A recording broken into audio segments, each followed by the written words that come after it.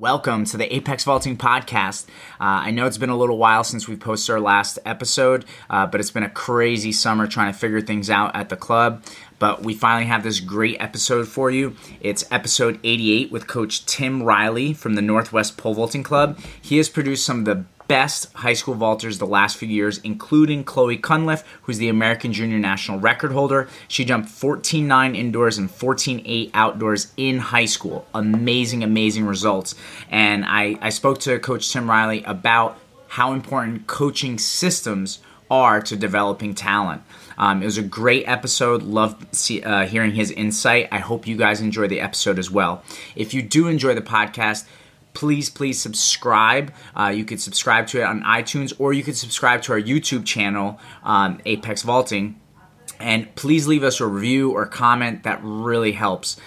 If you have any comments or questions, please make sure to email us at apexvaulting@gmail.com. We'd love to hear from you, and we'd love to help out if there's any way we can help.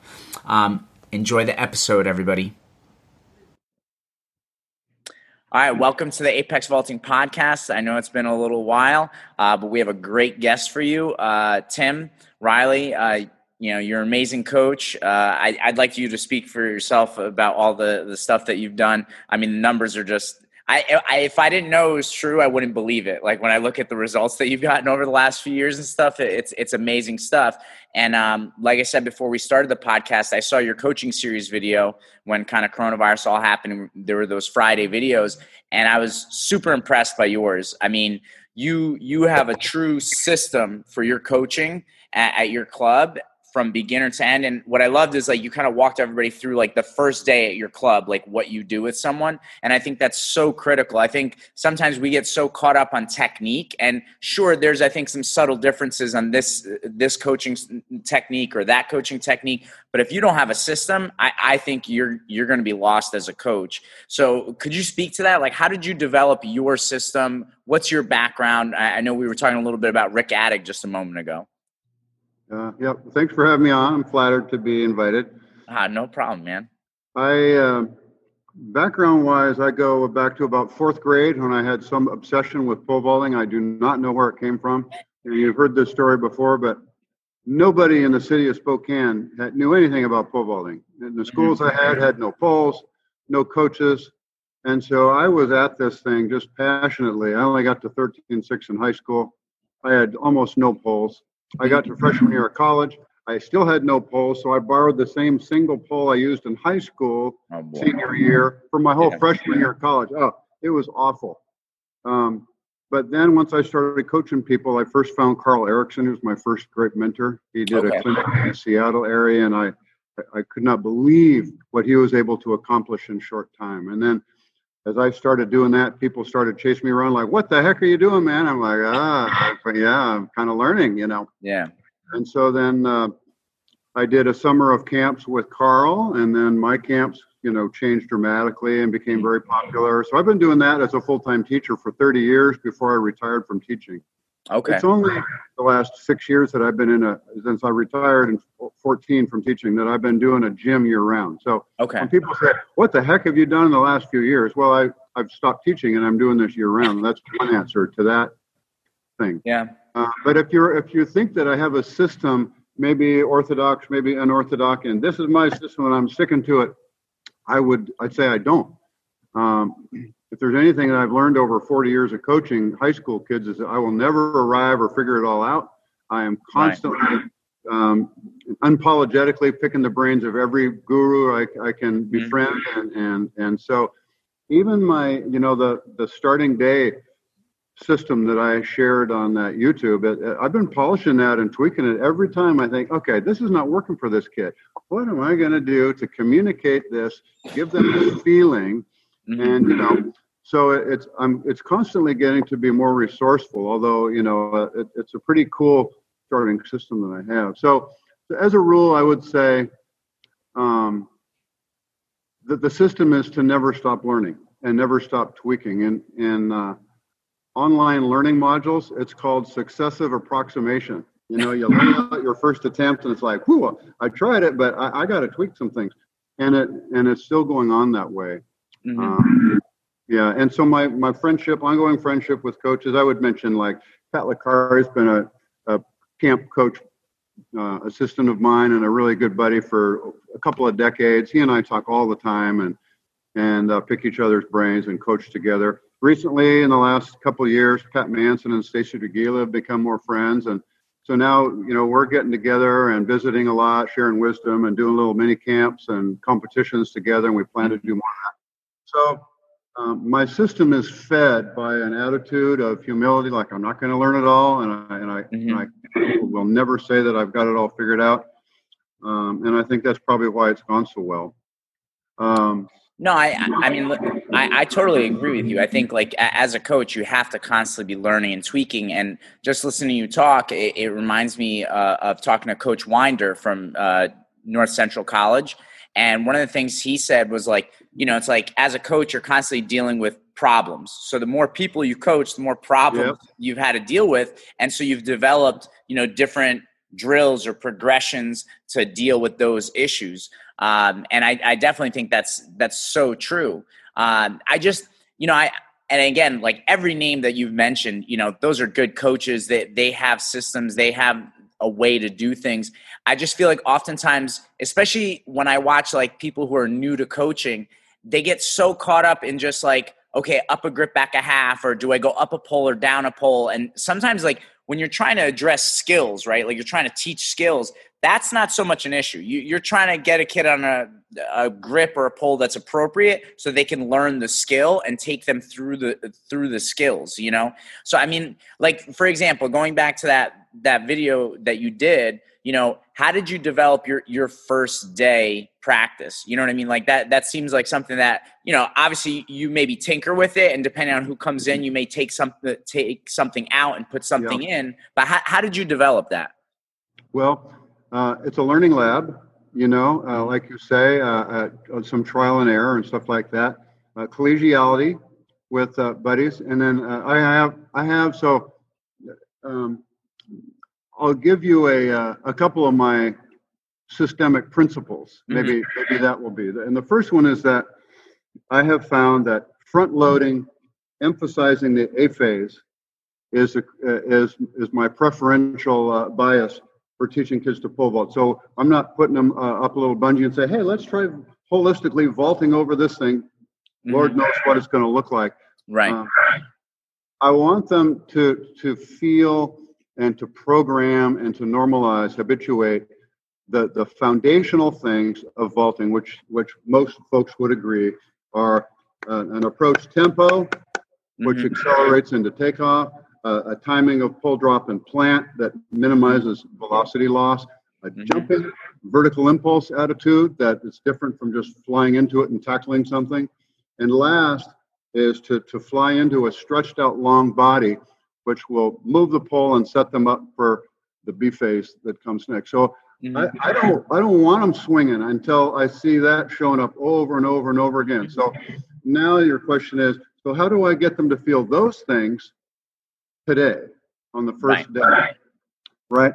And so that's why I just say, okay, I'm not even going to let you pole vault until I let you stand on a little platform and hold how I want you to hold and just lean into this thing. I'm going to keep the pole from moving. I want you to feel yourself hanging from that stretched out position. Ready? Now we're going to roll it over the floor. Now you step off. And as soon as I see like, nope, there went the trail leg. No, you pulled. I want to fix that from a step off, right? Now you've done that 10 times in a row. We're going to go to the floor and jog it, or walk it first. Now, nice. Now you're doing it. Now jog it. And you keep seeing like, nope, wrong, nope, stop right there, fix, proceed again, right?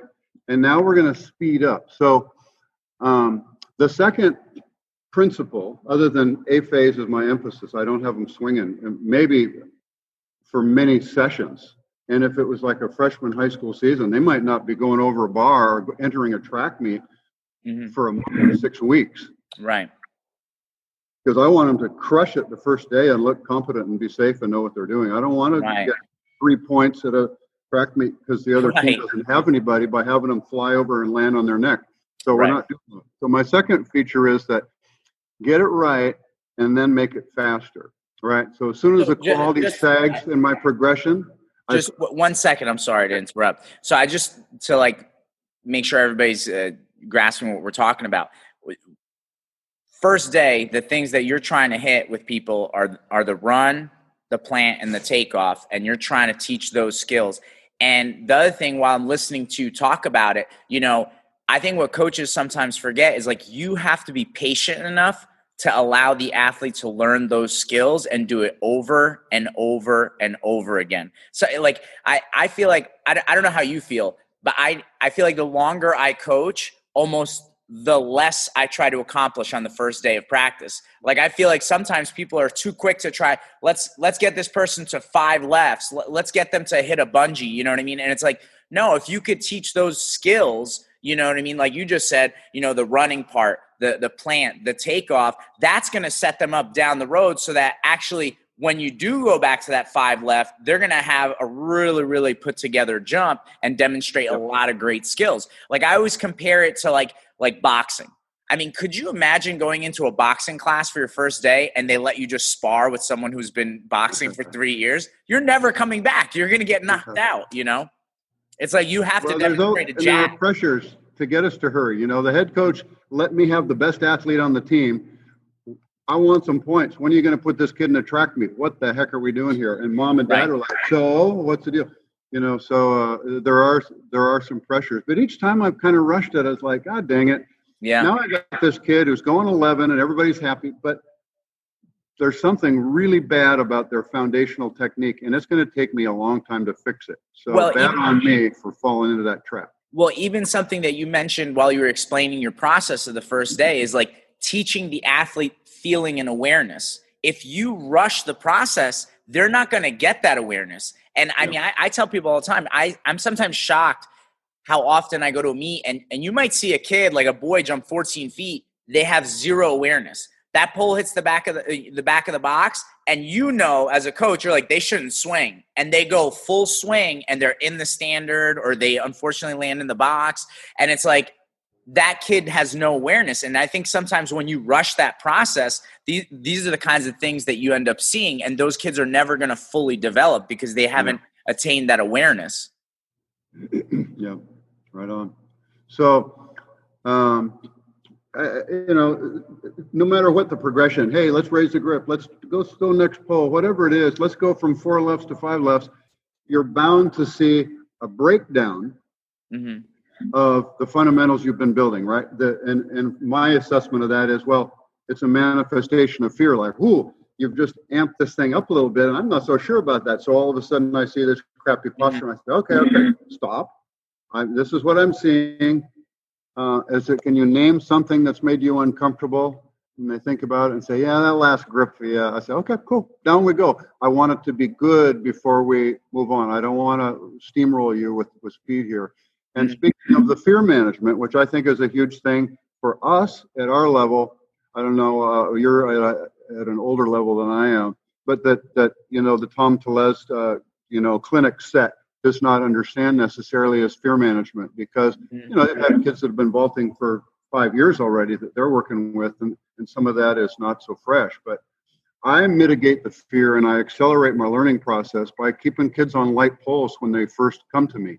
And I know that I raise eyebrows with some of the college gurus or the older set of guys. They say, no, got to start kids on straight poles. Yeah, well, okay.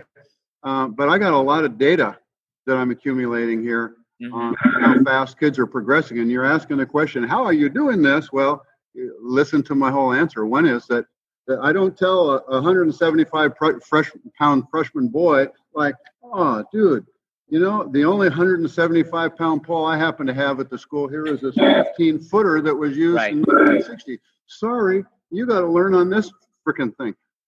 That's insane. There's no way that kid, if there's any change the rule has made and made it safer, probably all those kids have just gone away.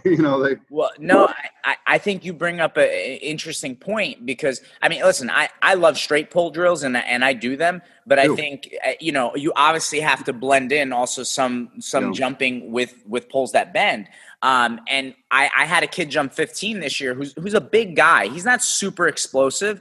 High school kid. He's like 6'3", probably, he's probably 200 pounds, right?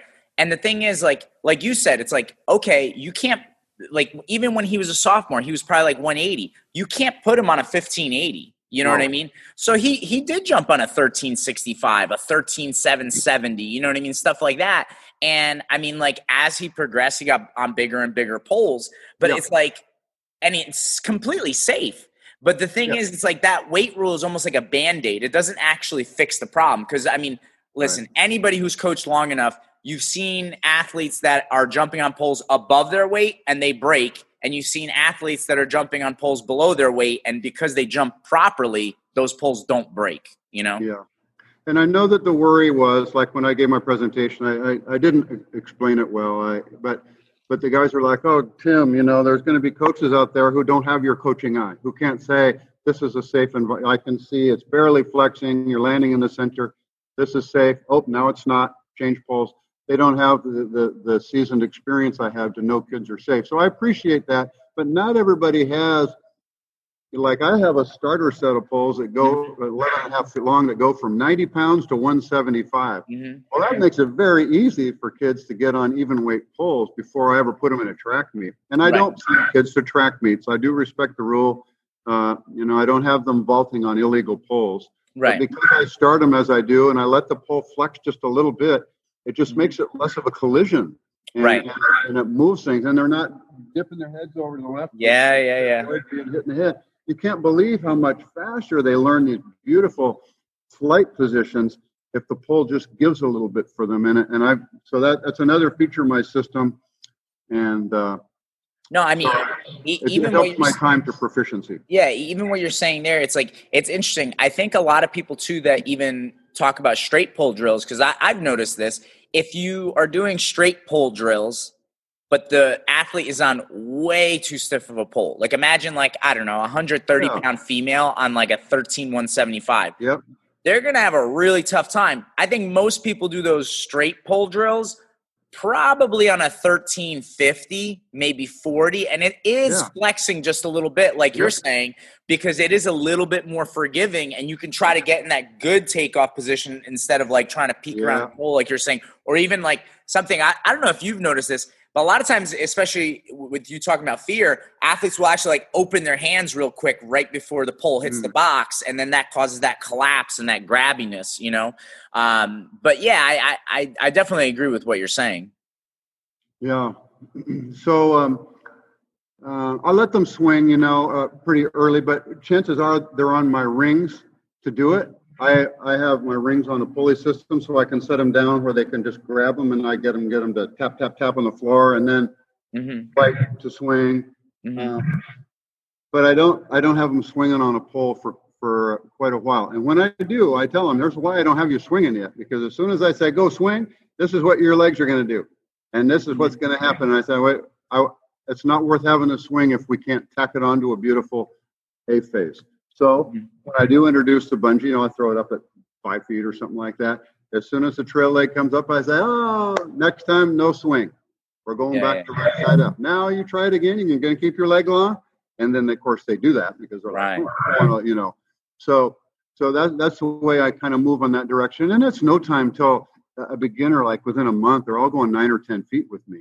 And it's not because they're super athletes. It's because they have this sweet A phase. Right. And you don't need a beautiful top end to be safe and to vault decently high, you know.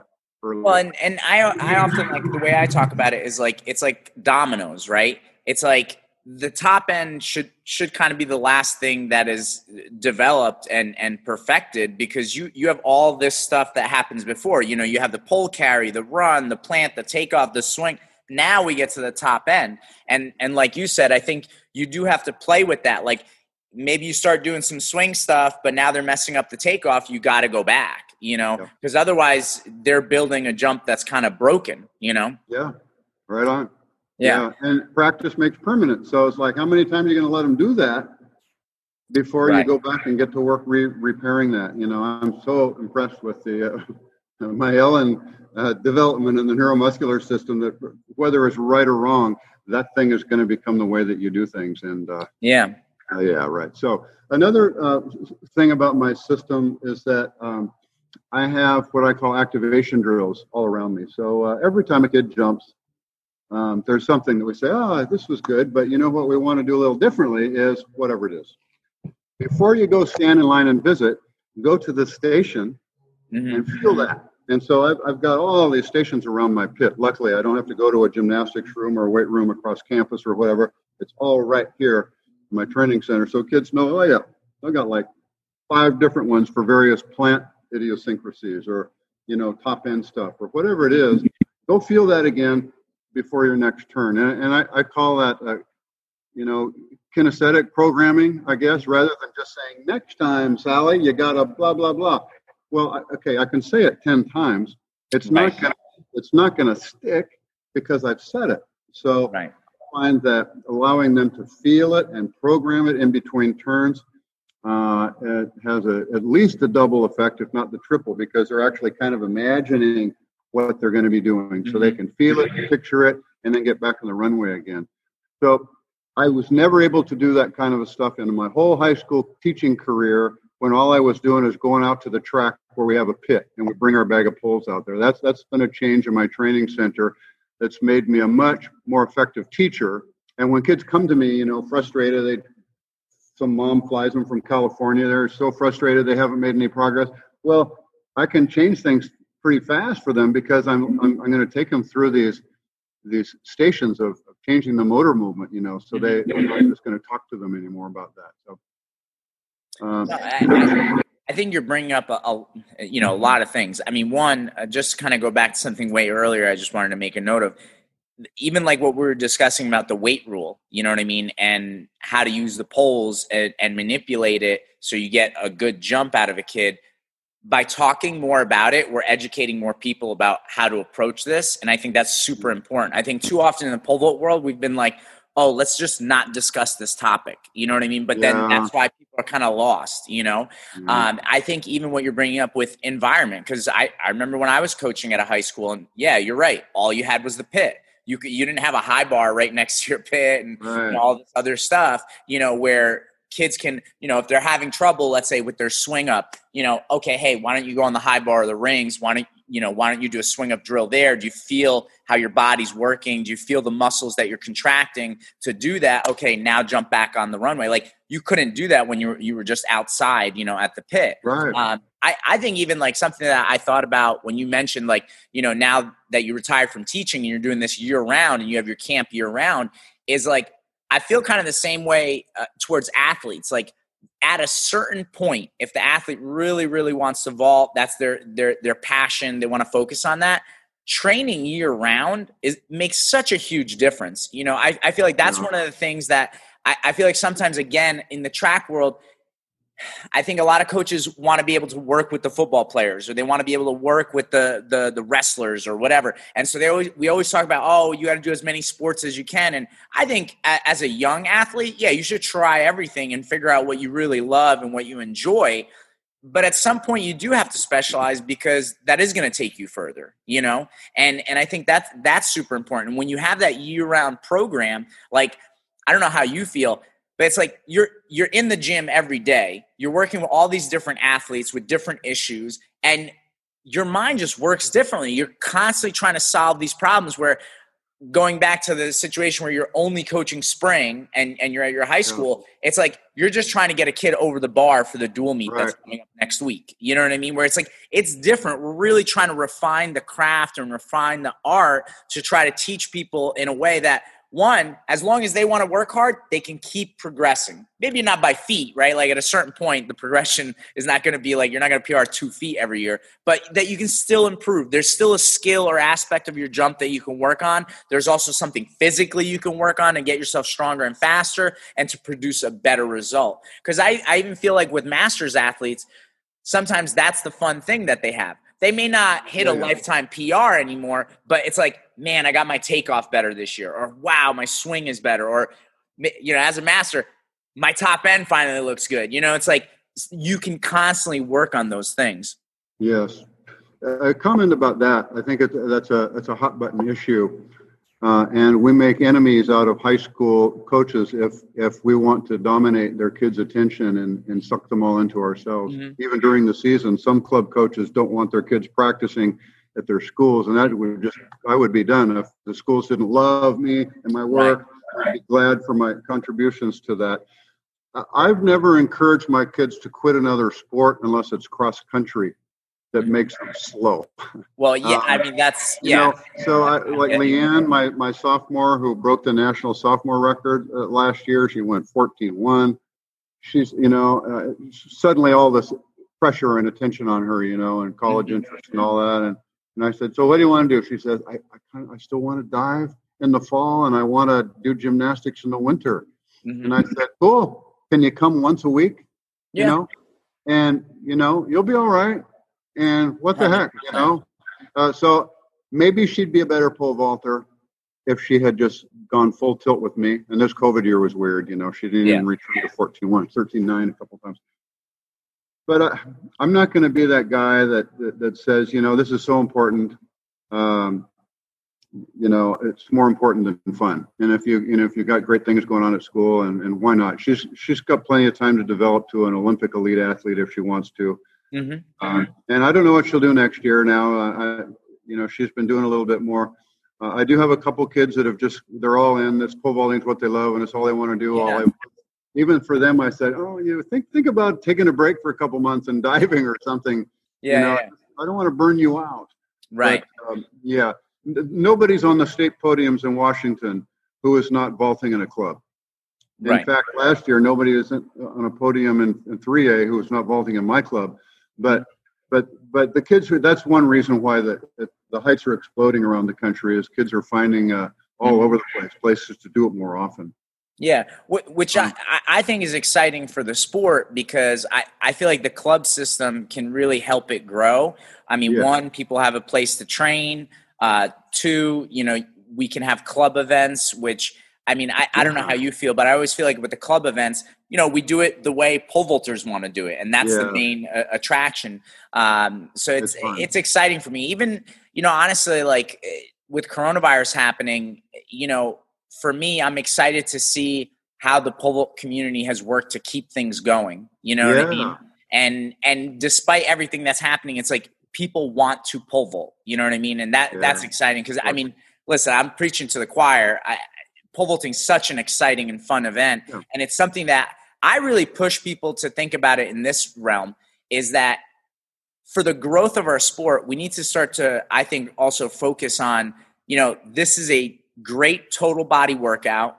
Pole vaulting always has a great community. You're around a bunch of great people at your gym, at your club, at events where, you have fun, you work out, and it's something that, if you stay in shape, you could do for many, many years, I talk about, this one Masters athlete that I've had on my podcast. When he first came to the club, he wasn't jumping. It was just for his son. And then his son made a bet with him. And so he had to start jumping. Cool. The guy was over 200 pounds. The doctors were talking to him about hip replacement surgery. And now the guy is 160 pounds. He's super fit. And he jumped 12, not this summer, the summer before. So it's an awesome story, and it's something that you can do, for a long period of time, and it keeps you active and engaged, and even just everybody asks me how come I don't do it anymore. I think I'd blow a hammy if I tried to get up to speed anymore. But I do other things. I'm a slalom water skier, and I got some things that kind of feed that. I think also as a coach, here's the tough thing. Me and you, we're so busy coaching so many hours in the day that it's like there's not much time left for me and you to jump, I can barely squeeze in the workouts just to stay in shape, Yeah. So here's another thing I think about my place that explains why the outcomes are so different. Mm-hmm. My beginners are vaulting in the presence of the best pole vaulters in the USA every day. Yeah. There is no cloud or glass ceiling of expectation in my gym anymore. Everybody knows that 13 feet is totally attainable. Right. If they're an athlete. And that was an outrageous number some years ago. This last year I had 5 over 13. I mean, now, nobody has any question whatsoever that they can be 14-foot high school pole vaulters. And there's only been a few, right? I could have 4 next year outlandishly in the same room. So that's I call it kind of just drinking the Kool-Aid of high expectations. That's something really cool about that, and the people feel when they're here. It's like, wow, it's been done. We're going to do it again. I will never say anymore. Like when I see a certain athlete, wow, I'm never going to have an athlete like this again. I better enjoy the ride. Because there's these little blossoms all over the gym. They're like, oh, I see a whole bunch more coming up. And so I think you bring up something important, especially because, I feel like people forget how recently women started vaulting.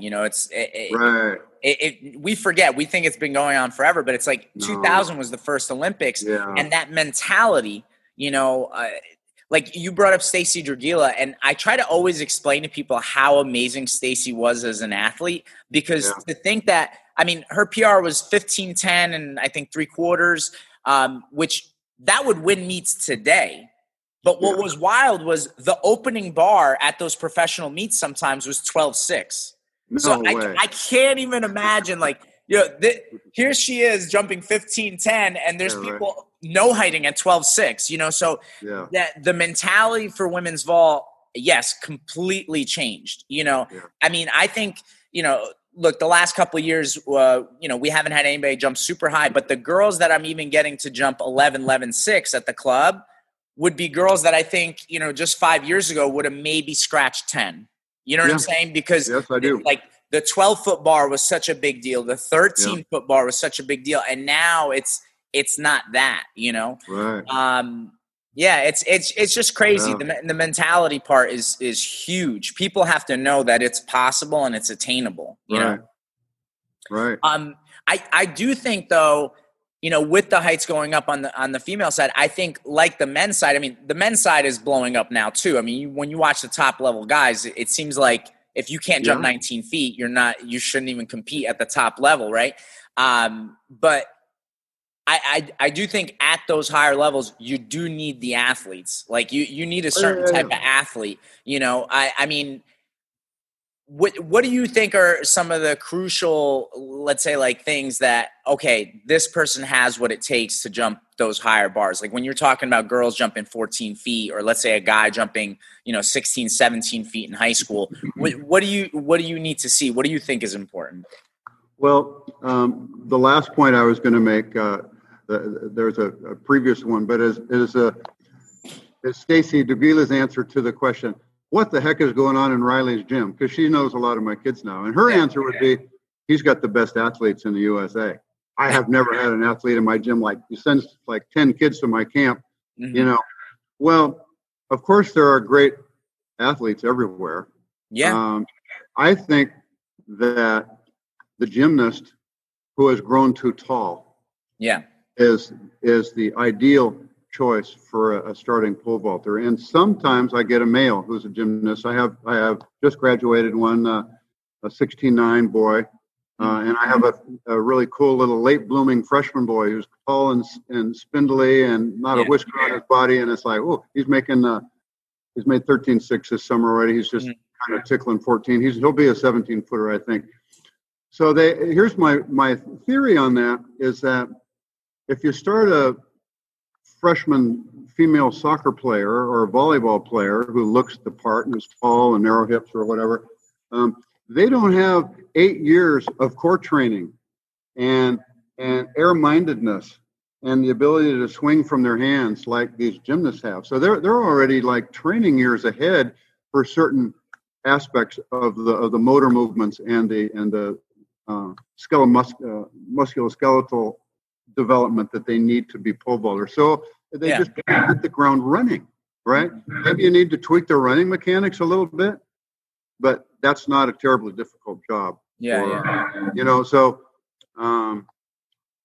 there is an X factor. And when parents bring their kids to me and, for an intro lesson, say, what do you think? If I see a highly cautious kid that every time I say, hey, let's try this, and I see that look on their face like, oh, I don't know about that. I think, okay, well, bless your heart. You look the part. but you're going to do your entire pole vaulting career with your parking brake on because of your level of cautiousness. And there's just something that there's a sweet spot. It's not stupid or reckless, but there's an enjoyment of every, like, you need another pole. Yeah. And the lighting up, up the eyes. So that's a factor that I have learned can be very prohibitive if it's not present in a kid, no matter how physically talented they are. I don't think Carl Erickson would say that's the most important thing. He would rather have a kid with no parking brake than a really stud athlete who's like, hell no, I'm not going to swing upside down, So so I have found that to be true over time. And now a lot of times gymnasts who have gotten used to some of this stuff, doing cartwheels on balance beams that would scare the life out of me. I mean, those kids are the right ones. So that's another aspect. But I do have gymnasts who start manifesting fear, ironically, after their first year of profound success. And I think, what in the world are you afraid of now? And then I do a little digging around and I find out, oh, yes, I knew her in gymnastics. She was always afraid of the next thing in gymnastics, too. And I thought, oh, really? Because, my gosh, she took to flying like nobody's business. And it is. So it kind of shows up. And it may be other things like perfectionism or I was going to say psychology comes into play, too, because, I've worked with definitely a lot of gymnasts as well. And even, let's say, some kids that did youth track. And what I find sometimes is like once those kids get really good, they start to feel that pressure a lot. And that's where it's like, it's like that defense mechanism. Like, I'm just not going to try. Because if I try now, I can't, I can fail. But if I just step back, I can't fail. And so I find a lot of times as people start climbing that ladder of success, you have to almost start to address those things. I mean, one of the best things I've ever said to athletes in that position is like, listen, I'm going to be here no matter what. If you PR, I'm going to be here to high five you and celebrate. If you know height, I'm going to be right here too. And I'm going to listen to whatever you have to say. And I'm not running away. No matter what happens, I'll be here, And I think that's an important thing. And if you can give that to an athlete, that might get them over that hurdle, So this year I commissioned, go ahead. I commissioned a sports psychologist named Allison Arnold, Doc Alley, she calls herself. She has a website program primarily for gymnasts called Mind Games, I think. And I found her, Todd Lehman and some other people had used her. And so anyway, I said, I'm vexed by a couple of my athletes that are getting this run through drama going on. And I'm just like, and maybe I'm contributing to it somehow. I'm saying the wrong things or whatever. So she did a few seminars with my class, and mostly, I had like 12 the first time and then 8, then 4, and then a few kids have continued seeing her, but it is a very challenging thing. And it's I happen to have a lot of kids in the Seattle area who come from very high octane private schools. They're all kind of 4-pointer perfectionists and people who are that high on the conscientiousness in the disc profile, and the personality profile is like, wow, it's a blessing and a curse. Yeah. They want it all to be done right, but they're so critical of themselves if it's not, and So, those are some of the nuances that on the frontier of my self-improvement that are still out there for me that I'm just like, I really want to get a better grip on that and nip it in the bud earlier when it comes up. And No, yeah, I think it's an important piece. I know you don't have much time left because you've got a class coming in, but I just wanted to kind of bring it back to what we started with. So I want to ask your opinion. If I'm a coach just starting out, I'm trying to develop my system. I always compare it to cooking. If you're a new coach, you got to follow some recipes. You got to get a good cookbook. And whose cookbook are you going to take? So who would you recommend? What coaches, besides yourself, should people be looking towards to learn from their systems, what they do? What would be your advice to that coach? Well, I think some sustainable mentoring is really a great idea. So it kind of depends where you are. If there's anybody close to me, they know they're welcome in my gym anytime. Yeah. They can come to camps and video everything, follow me around, keep asking me questions Right. if they want. If they can come with their kids, and watch what I say to their kids and all that's amazing. And that's not convenient if they live in southern Texas, but there's some coaches down there, right? So find who it is in your area and just, be an unapologetic sponge. Say, may I just kind of listen in, please, And I don't think you have to stick rule by rule to every ingredient in the recipe, but if you're not, even Pat Manson, he's been seeing me at these, he doesn't need mentoring, right? But, at these national meets, he's like, what the hell? How do your kids plant like that and still swing? What the hell? I said, dude, just come, He said, I'm coming. So this spring, when we kind of were just about getting COVID shut down, I said, so Pat, you want to come and do my camp with me? I'll pay you to come and, work my camp. He says, I'm coming. So, bless his heart. He just 2 days lead time, he got himself a plane ticket and came and spent the weekend with me. And then he and I and Stacy planted more. So all of us need to just kind of go and be with some other folks. I went down to Stacy's with Pat and we all coached each other's kids for a couple of days and listened to each other. And it's good, So I just think who's close is nice. And in our state, we've had a mandatory certification program going on for a little over 15 years, and it just cultivated such collegiality. At track meets, it's coaches are elbow to elbow, and what do you see, and can I borrow a pole, or I think that is really fruitful and productive. And coaches that want to kind of hide their cards to their chest and not let anybody else know what they're doing are probably not going to beat anybody. Yeah.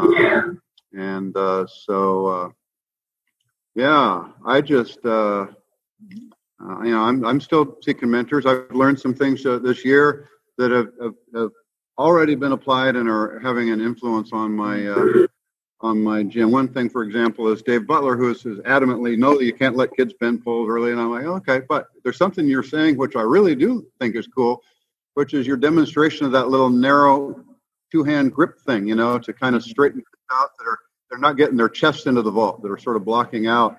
And I fixed a whole lot of kids by Brian Yokoyama was championing that drill some years ago. But this year again, I said, there are a number of kids that are not flowing as like I like them to from plant to swing. And I have improved that by trying that narrow grip drill again. And so that was Butler's influence to remind me that, some of that can help.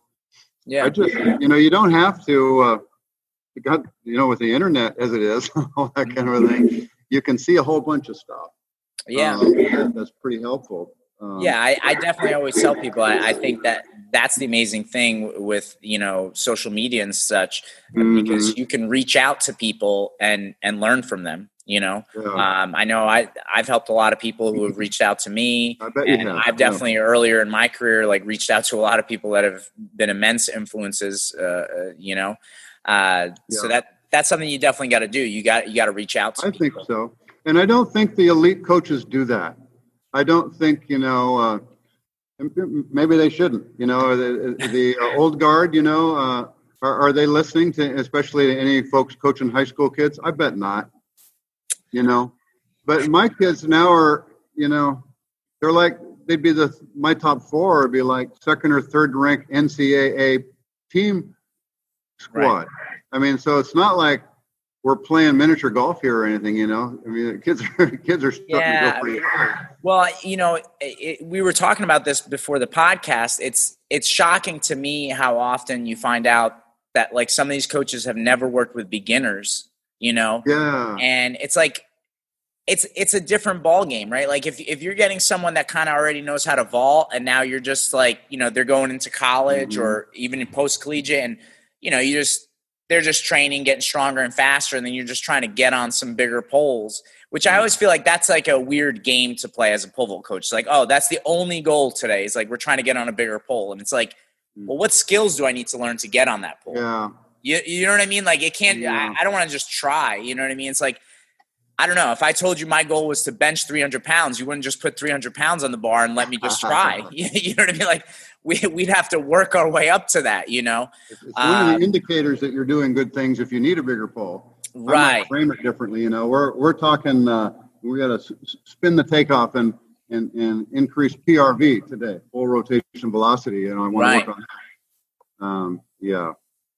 Yeah, through that. So I mean, you're bringing up, great points there, and I think kind of going back to, the whole reason I wanted to talk to you is like, I think that's why coaches have to develop these systems. Like, how are you going to teach these skills? What are your progressions going to be? And even regressions, like we were talking about before. It's like you might have someone that has a full jump, and they even have a decent PR, but you see a mistake, and now we've got to work kind of backwards and rework this jump, Yeah.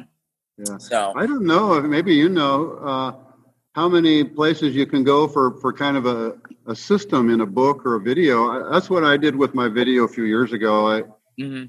Frustrated with the sort of the elite orientation of everybody else's videos out there. I'm like, and it's like 3 hours and 75 drills, and how do you find a good athlete in the hallways? And I mean, it's kind of oriented to that. So that's one of my answers. I've never seen anything that so comprehensively tried to address the needs of the high school program. I mean, early on in my career, I mean, the thing that I think helped me a lot, besides what you're talking about, where I got to work with Mike Lorick at Vertical Assault and, different coaches. I mean, I loved Beginner to Bupka. That to me was like a cookbook. Yeah. I would read through that and I was like, oh, the closer I follow this cookbook, the better my kids jump, That's a very important book. And again, I think, this is where it's like what I said earlier. Sometimes people want to debate technique and they're like, oh, never look at Beginner to Bupka. I don't like that stuff. And it's like, okay, but if you have a beginner coach, they can learn some stuff in there about how to set up their system, and then they can start to have technical deviations from that. Yeah. I even like Sean's new book, I do too. I read that. I like that a lot. I think that's a great tool for a coach. So there are some things out there. I mean, if somebody wanted to get your video, how could they get it? It's on Championship Videos. I don't own the thing. It's a Coach's Blueprint for Success. Okay. There was one high school coach in the nation for each event. Okay. And they made a series. Yeah. Okay. Yeah. So if people Google it, they'll be able to find it, right? Yeah. But I just like to keep seeing people call and say, "Can we come?" Yeah. Because I'm going to keep going places. I mean, I'm not going to sit here and close my windows. I totally agree with that. I feel like some people don't realize how huge that is. Like, you can't I would think most clubs are open door policy. Like, if you want to learn from a coach, they are more than happy to let you in. I mean, I love getting people asking me questions. I love being to help people. I think that's why we all became coaches. Right. The base level is like, want to help someone, Yeah.